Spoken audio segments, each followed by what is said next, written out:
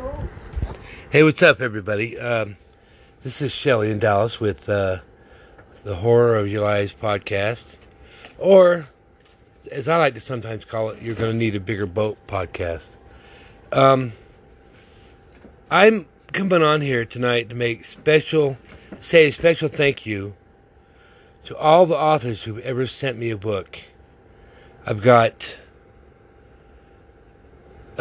Jason Parent, Mark Lukens. I've got quite a few.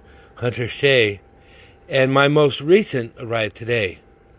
Now, you're going to probably find this funny, but I'm going to ask Wesley to listen to this podcast tonight. I asked Wesley Southard to send me a book. He did. He didn't have to. You know, I even got a book from Chris Miller. Anyway, It was cute. he sent the book and he signed it. Hold on. For Dallas, Can You Resist? And then he signed it.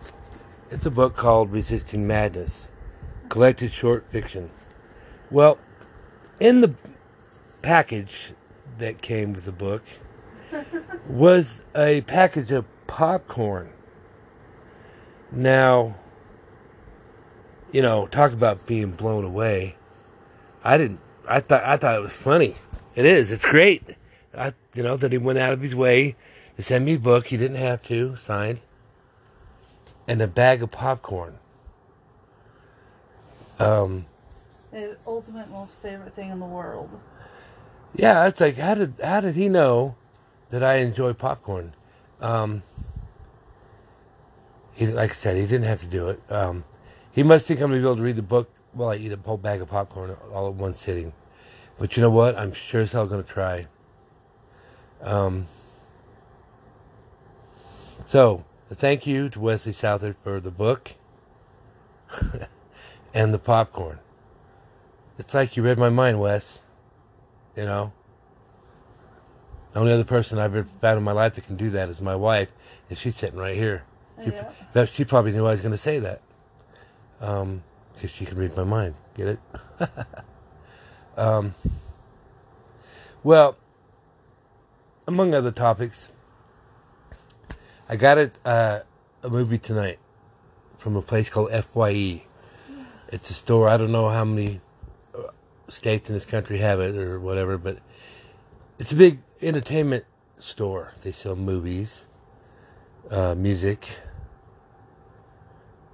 vinyl, you know. They sell all kinds of goopy pop, what do they call those little figures, pop art or whatever. I've got a couple myself. Chili heads. Oh my gosh. Yeah. And then, the store's called For Your Entertainment, you know. There's one that's actually kind of close to our house, a couple miles. They're closing it because I asked, I said, dude, this place used to be called Media Play. And I used to work there. I worked there for about 6-7 months, whatever. I can't remember. And that's where the wife and I met. And they're closing it, you know. But I went to see a movie called Midway today. A fucking excellent movie. I mean, just simply outstanding. They did an amazing job. It's so much better than Pearl Harbor. They didn't have that stupid love story going on in it. But on my way there to see it, I popped into the FYE and bought me a movie before they closed. They're going to close after the holidays. It was 30% off because it was used. It's called Kingdom of the Spiders with William Shatner. He plays a veterinarian of all things. And I think his name in the movie is Rock or something like that. Anyway, a black actor is in it. Older, I don't think he's even alive anymore. His name was Woody Strode. No, they just, all of a sudden, this guy's cattle start showing weird sores and whatever on their body. And come to find out, there's a big old spider nest, mound, whatever, in the field where he keeps his cows, especially his prize bull. And we're introduced to William Shatner, his character. He's just like Kirk. He just has a flair for wanting to sleep with every woman that walks in front of him. But I'm not a big fan of a lot of the original Star Trek. Some of that stuff was, sure I watch it. My favorite episode is when they have the Trouble with Tribbles episode. Oh, yeah. It's funny, it's entertaining. But I like, overall, the original Star Trek, I give 4 stars out of 5. Not every episode I liked. Star Trek: The Next Generation was okay, too. But I'm a diehard Star Wars fan. I have been since I was. I took us off. Yeah, since 1977 when it first came out. I was 13. 12 going on 13. 77, I was 9. And I'm sitting there thinking, I was listening to another podcast last night they were talking about Star Wars and what they thought, what movie would you pick out of all the Star Wars movies? Which one is the best one to go into like a vault to save for all time? They call it the canon, I guess. And it was a really interesting conversation. This guy, first time I ever listened to it, I'm going to have to find it again and find out some more information. Listen, he's got other movies on there and stuff, but one of the movies I guess they wanted to talk about was The Goonies. Personally, I don't think that belongs in the canon or the vault. But that's another altogether anyway. For me, the best Star Wars out of all, has there been 8 now? Would have to be, all biased aside, whatever, The Empire Strikes Back. Because, for one, George Lucas didn't direct it. He didn't fuck it up. A lot of his movies, I even heard an interview he did where he admitted he fucked up The Phantom Menace. A lot of people, I enjoyed some moments of the movie whenever there was a lightsaber duel. Especially where Qui-Gon, Obi-Wan, and Darth Maul are right at the end of the movie. I didn't like the lightsaber duel on Mustafar where Obi-Wan defeats Anakin. It's too much jumping around. They're Jedi, they're swordsmen, they need to stay on the ground, so to speak, instead of flying all over the damn place. Anyway, I'm not saying I didn't like the movie. I did. But for me, the best one so far is Empire Strikes Back. But that, like I said, that's a topic for another conversation. So, with what's the name of the movie again? Empire Strikes Back? No, the Kingdom of the Spiders. Oh man, you got me there for a minute. I had a brain fart. I'm talking on my podcast about a movie called Kingdom of the Spiders, and for a split second I couldn't remember what the name of the movie was. But anyway, from when I was a kid, there were certain movies that are always going to stand out in my head. Okay, and I've managed to buy quite a few of them. There was That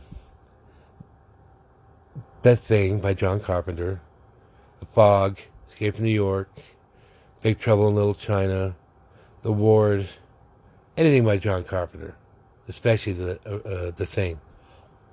And then there was a movie called The Monolith Monsters. I saw that one night here in Salt Lake on late night TV on a Friday. They used to have a monster show or whatever. And they'd have this character come out dressed up like, I don't know what you call it, but he almost looked like Igor from Dracula. The first time I ever saw the Wolfman, Frankenstein, all those movies, and the Monolith Monsters, which I still to this day, I mean, I can honestly say I look back at some of these old movies I used to like and they're ridiculous. But this one is one of the exceptions. Another exception is the Wolfman, Lon Chaney Jr., or Frankenstein with Boris Karloff. I love the scene where he's picking flowers, or they're picking flowers, and he walks up and she loves me not. There, she shows him how to do it, and they're picking. He loves me not, whatever. Well, finally, they run out of flowers, and this scene was cut from the original a long time ago. He picked her up and threw her in the water, which is just. And this is in the 40s, man. People weren't ready for that shit. But then you get a movie called Miracle Mile. Let's Scare Jessica to Death. The original trilogy of terror with Karen Black, with the little black Zuni doll that his chain comes to life. The Island by Peter Benchley. These movies were just sheer entertainment when I was a kid, man. And they still fascinate me a lot now, as I'm 55 years old. And a lot of people don't understand why I like horror movies and all that kind of stuff, but they just bring back a lot of memories for me, because when I was a kid, the same old routine, not too many friends, yada yada, but I used to go to movies a lot. And that's where I could escape. No, I'm not talking about Rupert Holmes, the Pina Colada song. I'm talking about from reality. And I had a discussion with John Carpenter about that one day, and he said, that's great that you could walk into my movie and escape from the real monsters in life for a couple hours. So I told him, I said, I use your movies to escape, man. And he ended up saying, well, you got to face your fears. And I said, that's one of the reasons I go to your movies, because the hero always wins. And I guess I used to go to those movies because I was trying to build up some courage, a little backbone, whatever. It works sometimes. But we all have our own reasons for watching movies or listening to music. I mean, I like all kinds of music. I just don't like rap or whatever. Sam Kinison said, you know why rappers used to grab their dicks? Because they couldn't play an instrument. And that's true, actually. But that's another. We won't get into lack of talent. As we get older and life goes on, I read an article the other day about a girl who had no idea who Van Halen was. And they were all the rage when I was a kid, man. You guys all remember a movie called Fast Times at Ridgemont High? Sean Penn. I think that was one of his first movies. And Mr. Hyde. I just think about these things, and I was a big fan of the Cars because of that movie. The Breakfast Club was another one that just will stay with me for always.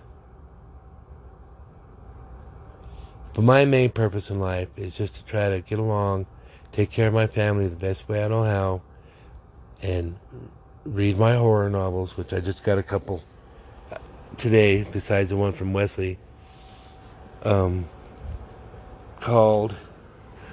one is called Mountain of the Dead by Jeremy Bates. Jeremy Bates. The other one's called The Catacombs. And then there's one by Ray Garton called Frankenstein. I want to read that one soon. But I'll quit boring you for now. Thank you for listening, for those that do. I'm not a professional. I just found an outlet where I can talk about the things I like, which is movies, music, in books. Now, it's not all horror. I mean,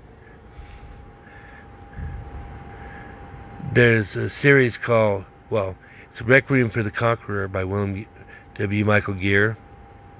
If you've read that trilogy, Requiem, there's 3 of those. I read those. I read I read The Hobbit. Swan Song by Robert McCammon, one of my favorite all-time books.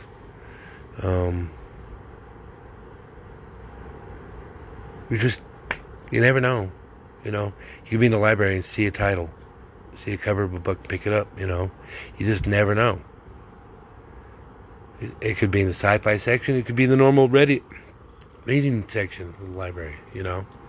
I read Michael Crichton. I read John Saul. You just never know who you're going to come across and what tangent it's going to take you on. And another author of mine that I like, certain books, I don't like all the splatterpunk type. I like Pressure by Brian Keene.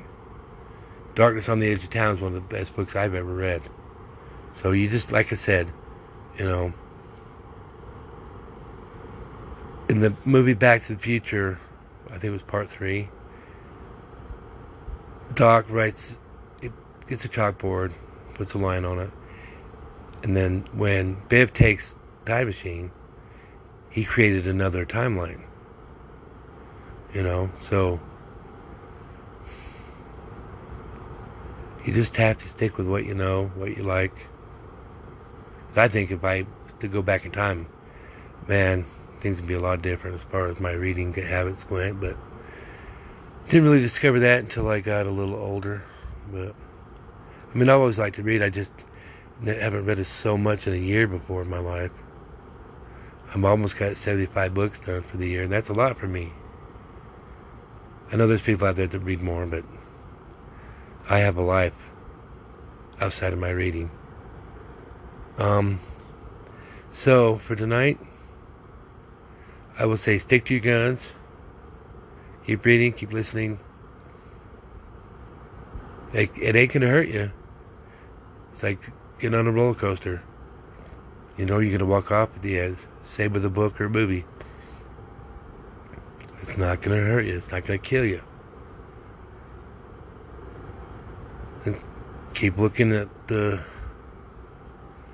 night sky, man, because you never know what's out there, what's gonna get you. From an alien to Jason or Michael Myers. There's some really weird people out there in this world. Look after yourself, look after each other. And from Shelly and I say, stay scared.